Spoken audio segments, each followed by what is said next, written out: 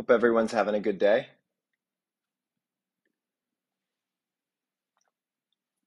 Just finishing up with my clinic for the day.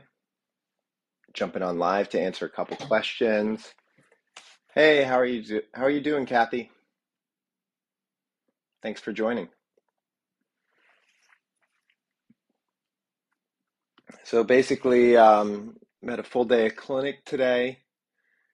Um, Booked some patients for surgery. And for you, those of you who don't know me, I'm Dr. Matthew Harb. I'm a orthopedic surgeon. I focus on mainly hip and knee replacement surgery. And I do a lot of outpatient operations, a lot of same day surgeries. Hey, how's it going? Thanks for joining.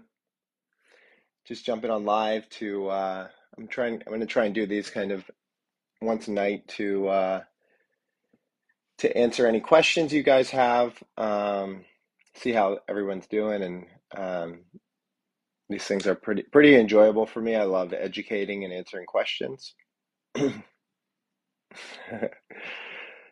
Oh, from Nepal. That's awesome. There's a great, there's the hike to the Everest base camp in Nepal. That's something I've really wanted to do. I've heard phenomenal things about that hike. I'm a big hiker. I usually go with my family, and that's like on my list of destinations to do. So, I think that airport's like one of the most dangerous airports to fly in to. But that's awesome. Nepal. Hopefully, can get out there someday. Any relief for osteochondroma in the scapula? I would say that's probably a pretty rare place to have osteochondroma is in the scapula. So an osteochondroma, for those of you guys who don't know, it's actually a bone tumor. It's that the cartilage forms into this bone tumor, and it can be on a big stalk, which can rub on like your nerves and muscles and things like that, and create a lot of irritation. You have other ones that are not as stalk-like, and they basically just sit on top of the bone. They're usually pretty benign. Some of them can turn cancerous. If they rub on the muscles too hard or rub on the nerves, then you got to remove them. So it depends. Is your osteochondroma rubbing on muscles and nerves, or is it just kind of on the bone and just sitting there? So if it's rubbing, then you go in there surgically, take it out. Had a knee replacement 6 months ago. you know, you should be getting stronger. You can have some residual numbness around the incision. It's not uncommon. You have nerves on your skin. Anytime we make a surgical incision, you're at risk for some that those nerves have to heal. And so it's not uncommon, especially on the what we call lateral aspect, meaning the outside part of the knee, to have a little bit of numbness. Or your scat. Yeah, I do get patients who have had a PAO. So PAO, for those of you guys who don't know, is a massive operation. It's called a periacetabular osteotomy. Basically, it's for young patients who their hip was never covered at birth. So there's something called dysplasia. Dysplasia is when part of your body doesn't form correctly.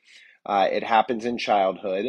And if you have really severe dysplasia, then your hip is like completely dislocated as a kid. We do casting, we sometimes do surgery to put it back.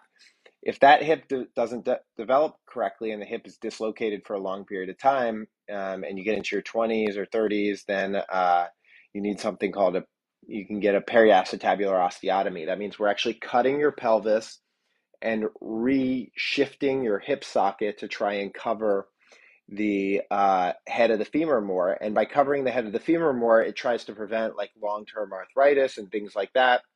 The issue is it's a very sensitive operation. There's anytime you're cutting the pelvis, that's a really big operation. So sometimes people will just opt to get a hip replacement instead. If the PAO fails, meaning you have the operation and you still have significant pain and dysfunction, then the next step is to go on to a hip replacement. So yes, I have done hip replacements on patients with PAO.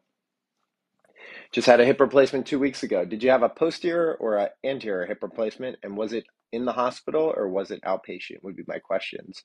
I'm doing a lot of anterior hip replacements. I'm doing a lot of outpatient hip replacements. I hope you're having a very good good recovery, and working hard in physical therapy.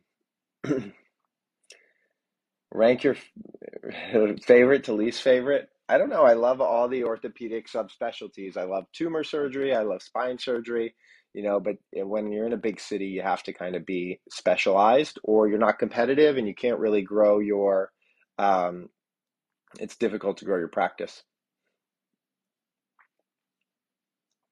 You broke your clavicle 3 times. Did you ever have surgery for it? Would be the question. If you've broken it that many times, a lot of the times the clavicle can just heal without any surgery. You get a slight bump. Sometimes it can rub on your bra if you're female. Um, but uh, yeah, so you may need like bone grafting or something like that. Um, yeah, that's not good. Oh, yeah, okay. Yeah, so you may need like a bone grafting. It's hard if you have two surgeries that fail, then the next one is usually try not to fall on it or get the plate removed and just leave it, or do a bone grafting procedure with like some type of autograft, which means taking your bone from some other part of your body to try and get it to heal. Compression fractures usually heal. Um, they may take a while, can take anywhere from like 3, 4 months to really heal. I would get an osteoporosis workup if you have a risk of compression fractures. Do you consult medicine if a patient's taking one medication or uh no, so the it depends what hospital you're at, and like I'm in private practice, so it's not a university center, it's not not an academic center. So medicine loves it when they get consults. So medicine loves taking care of the orthopedic patients at the hospital I work at. Because it's all private practice. Let's see. Thanks, I appreciate it. I mean, I love doing what I do. One of the greatest and most rewarding things is you take someone who doesn't walk, they come into you, they're hobbling in or they're in a wheelchair, and you diagnose them with arthritis and you give them a surgery, or they come in with this horrible trauma, like terrible ski accident, super athletic people, and then you have people walk again, and that's like incredibly rewarding. I think out of medicine, like for me, I didn't want to treat cancer patients for um, 5, 10, 20 years with chronic conditions that there's no cure. In orthopedics, there's a cure, and as a doctor, I like to get people better, and I think orthopedics is the gateway to that, because you come in, something's messed up, you fix it, and then you hopefully get your life back. So that's what I love. I love about orthopedic surgery. I wouldn't trade my job for the world. Surgery available for arthritis in the ankles. Shout out to the ortho PT. Arthritis in the ankles, you can do an injection, you could do a scope, you could do a ankle replacement, or you could do an ankle fusion is really the options. Do you have any advice for incoming third-year student interested in ortho? Ortho is a desirable surgical subspecialty, partially because we're high earners, and also because the procedures are really fun. And so orthopedics is one of the most difficult specialties to get into. So a lot of people now are taking off between their second and third year med school, and they're uh, taking a research year and basically doing research to make themselves more competitive for orthopedics. So that's something to think about doing. If you're really wholeheartedly considering orthopedics, think about, if you don't have research papers, think about taking a year off, maybe getting some research, or working closely with someone who can help guide you. My favorite orthopedic medical device to use. Well, I implant hip and knee replacements, and I use orthopedic medical devices all the time. There's really I've used all of them. I won't say one. My favorite is the one that gives a patient a good outcome. So if I can use an implant that gives a patient a good outcome, I'm all about it. Um, do you prefer Stryker, Zimmer, or Zimmer Biomet? It depends on the operation. I've used both companies for different things. Like I'll use Zimmer for their partial their patellofemoral replacement or their partial knee. I use Stryker for my revision knees. Um, does anyone use CPM anymore? So if people don't know what CPM is, CPM was basically you would have a surgery, and after the surgery, you would hook your foot into this machine, and the machine basically just keeps cranking, and bringing your foot in a circle. What we've noticed is we've done a lot of studies on CPM, and there's no difference in final range of motion. So a lot of that early on motion is trauma to the knee or joint that you're working on. So we've actually stopped using CPM. So the continuous passive motion machines, we don't use those anymore. I just get my patients up right after surgery and I get them walking. And I do most of my surgeries as outpatients. So they're same day operations. They're getting their hip and knee replacement and then they're going home the same day. Going back to teaching Zumba, yeah, I have patients who go back to dance, yoga. Um, I have some patients do a couple crazy things like aerial acrobatics or aerial yoga. Um, you could definitely do that provided you're given the right implant, you have a successful surgery, it's something you did before surgery. Can a labrum? Yeah, labrum in your hip can definitely heal. People who are at risk for hip labrum tears um, are people who have risk for femoral acetabular impingement or EDS or hypermobility syndrome. So that can commonly cause a labrum tear, and labrums can heal. I make shoulder stems for Zimmer Biomag. I mean, that's great. There's so many people behind the scenes. So many of you may not know this, but it takes a whole team to do an orthopedic operation. So, I work in the operating room, I have an anesthesiologist. The anesthesiologist may have a CRNA, or an anesthesia tech that works with them. I have a physician assistant. I also have a first assist, which could be a surgical assist. It could be a resident. It could be another PA that works at the facility. We have a scrub tech. I have a representative in the room. I have an x-ray tech in the room. I have a circulator nurse in the room. So there's a big team that makes procedures and operations flow. I do total hips and total knees. How is orthopedic residency? So, you know, a lot of you don't, surgical residency is grueling.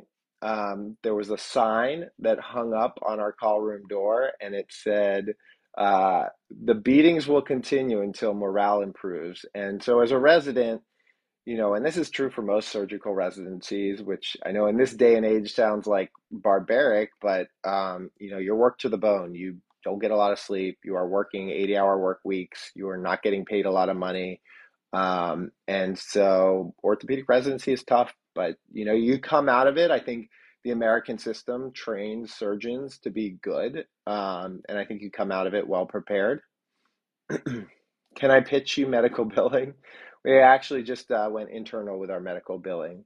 Um, so that's a cost savings to a private practice group if you can go internally with that. Do you do posterior anterior approach for total hip? I do anterior approach for all of my primary hips, which means patients who have arthritis. And if they need a big revision surgery or they had a previous posterior approach, then I will do a posterior surgery.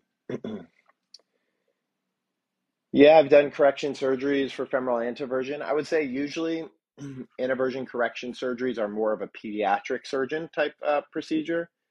Um, and so you're correcting. Basically, if you guys don't know what femoral anteversion is, it means that the rotation of your femur has malformed. So when little kids sit in like a W position, we try to get them to avoid that because that can increase their femoral anteversion.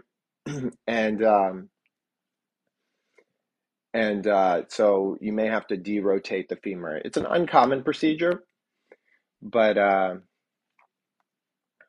it does happen from time to time. Favorite medical shows? Okay, so I, I I really just watch I mean, I think everyone does this now. We watch like Netflix or whatever. But back in the day, I really liked Scrubs, and I really liked I liked House, and I liked Nip Tuck, and I think I never really watched any of the other ones. Like I never got into. It's hard once you start like going through your medical training and things like that. You're like, I can't watch this because it's so much for drama, and it's not actually what happens. Indiana. Yeah, I do total knees. And I there's a guy there's a I think one of my patients was in the chat from Texas who flew up. But yeah, you know, people do telemedicine visits for me. You can with me, you can click the link in my bio. There's a link for telehealth. You know, we can do a consult. You can fly here. If you have a MS, it depends on level of dysfunction. So if you have MS and you want to have quad function for a total knee replacement, you know, I would want to get it under control, make the multiple sclerosis stable. I'm doing a hip replacement on a patient with MS tomorrow, and you want to make sure that all the muscles around the knee are stable.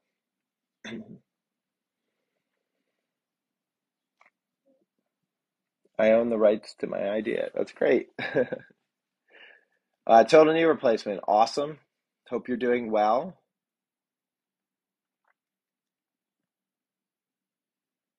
So it sounds like stable.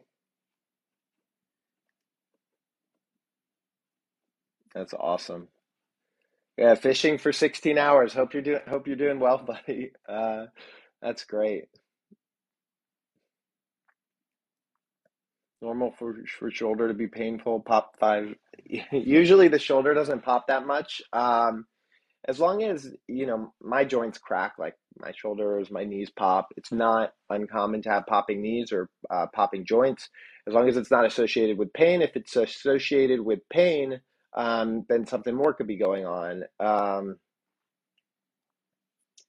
And sometimes you may need like a workup, like an MRI, like an injection. There's many different reasons that a shoulder can pop. For bilateral knees, so I usually don't recommend doing both knees at the same time because the recovery can be a lot more intense. The complication rate's a little higher, blood loss is a little higher, infection rate is a little higher. Um, so I usually say if you're going to do them, stagger them. If you really want to get them done right away, you could do 4 or 6 weeks apart. Um, but recovery, you know, most of your recovery is kind of within the first 8 weeks or so, but you're going to make improvements even 6 months, 9 months, a year after the operation. Um, but you'll be walking pretty early on and you'll get off the walker pretty quickly.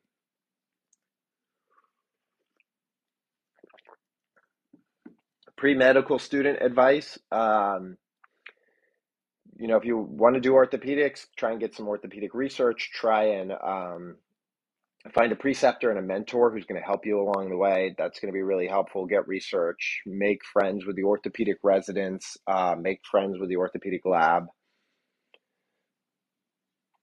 Do I train other surgeons on MIS totals? Yes. So I have a surgery center, which I'm an owner in, and I have people come and watch me. And you know, I do teach other people how to do operations. You know, there's a big discrepancy. A lot of older surgeons may not do like direct anterior approaches or more minimally invasive surgeries. So there is, you know, a massive amount of learning that goes into orthopedics.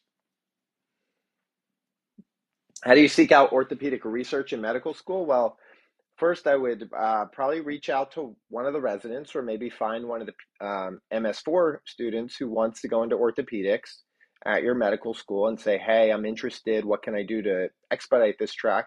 I'd reach out to the chairman of the orthopedic department, say you're interested in orthopedic research. Each school usually has a department, and you can focus on helping out the orthopedic research team, and that's one way to do it. They always need medical students to collect data, to write research reports, and to get papers published.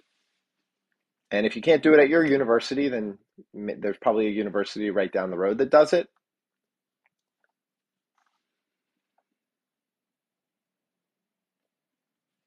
Thanks, Joe. I appreciate it. Tore my hamstring. Um, if you tear your hamstring off the pelvis, you may have a surgery to reattach it. If you tear your hamstring by the knee, that is less common surgery to do uh, by the knee. Usually, you just let it scar in, and some anti-inflammatory medication, some physical therapy, and that usually helps. You could get an MRI to look at it a little better, but not usually doing surgical repair by the knee.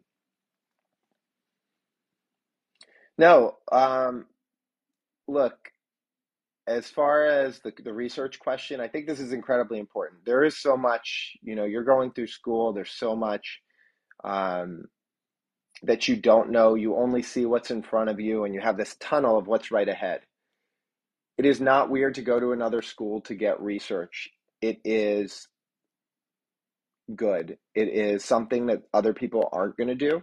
It is something that puts you ahead of the curve. It is something that that shows motivation on your part. Like, when you interview someone, what do you want? Uh, who do you want to hire? Who do you want to be a medical student? Who do you want to be a resident or someone to work for you? And you want someone who's motivated. You want someone who's going to think outside the box, who's going to go the extra mile, who's going to work hard. And so going to another school to get your research it shows motivation. It is a good, and that's a plus in multiple levels. It's not just about the research; it's about who you are as a person. So that's thinking outside the box. Yeah, so I treat a lot of sickle cell patients. I actually worked in Brooklyn for a few years. Sickle cell, if you guys don't know what sickle cell is, the blood cells they're not formed right. So basically a blood cell's supposed to be round. When a blood cell sickles, it basically turns into like a crescent shape. And when it turns into a crescent shape, it doesn't work properly. It flows, it gets clogged when it flows. And so if you clog the veins, which is the returning blood, you get this venous congestion. And if you get venous congestion in your bones, then your bones die. And if your bones die, they collapse. And that's called avascular necrosis. And so avascular necrosis can happen from a couple different things. It could happen from sickle cell disease. It could happen from long-term steroid use. It could happen from autoimmune diseases like lupus. Um, it can be it can be traumatic, meaning if you break your hip and the blood supply is damaged, then you get avascular necrosis. If you it could be idiopathic, which means it just happens and you get really unlucky and your bone dies. And yes, avascular necrosis is a reason to do a hip or knee replacement. Have you seen Perthes? Yep. I if patients have Perthes, the demographic for Perthes is usually by about 40 to 60 years of age. People with Perthes tend to develop arthritis of their hips, so I am usually replacing their hip in that kind of age range for Perthes disease. So obviously it can present sooner. Perthes is similar to avascular necrosis, but it's basically as a child you get collapse of part of your ball and socket joint, and because of that collapse, you can see your femoral head tends to be really flat. You get early arthritis, and so I've replaced joints with patients with Perthes. Yep, a more uncommon diagnosis, but definitely seen.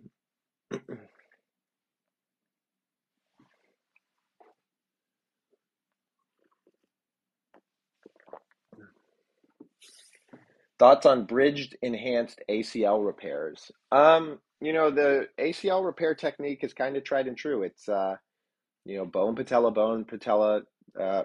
bone is the best way to repair an ACL. There's no scaffolding or no bridging techniques where we can get an ACL to heal at the normal tension. So, I think we're going to continue to work on that, but and we need to for emerging technologies, but we're not quite there yet. Would you say it's hard? Would you say it's hard to get where you are today? I would say yes, it's hard to get where I am today. It takes you in order to match into orthopedics, you have to be at the top of your med school class. You have to be at the top in the percentage in the country for step scores. You have to have a really strong resume, and then you have to make it into residency. From residency, you have to excel. You have to do well. to match into your desired fellowship program. And then after fellowship, then you're a surgeon and you're out in the world operating. So orthopedics is probably one of the most competitive specialties to get into. So definitely difficult.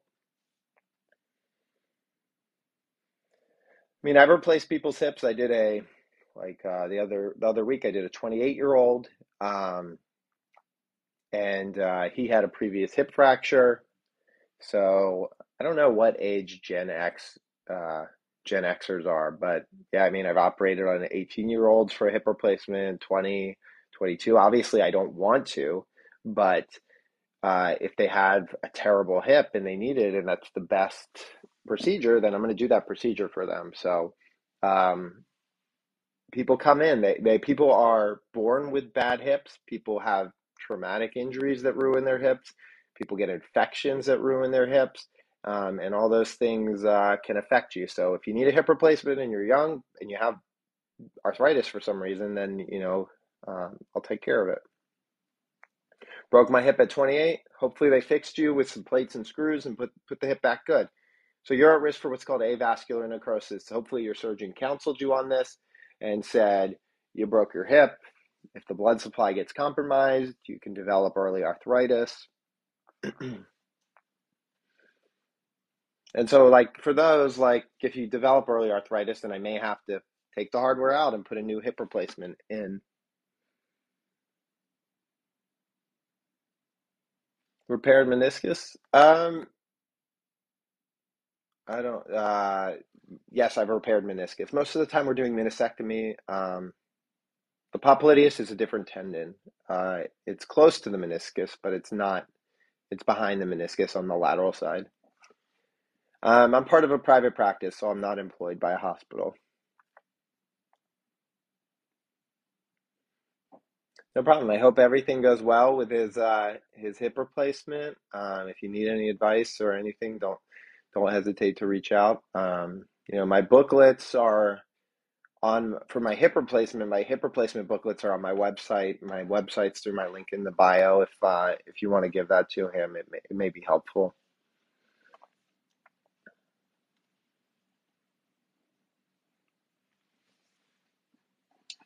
If you slip and fell in the rain, did you see a doctor and get an X-ray? That would probably be my next best recommendation.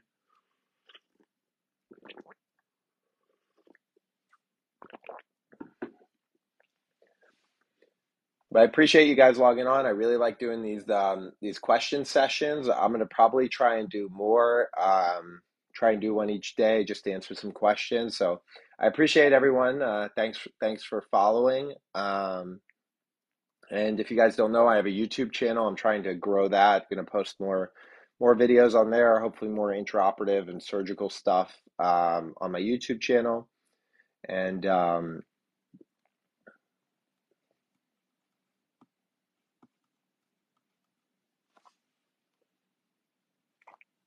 so I appreciate it. So thanks for logging on. I'll see you guys. I may try and log on tonight, but have a good night, everyone.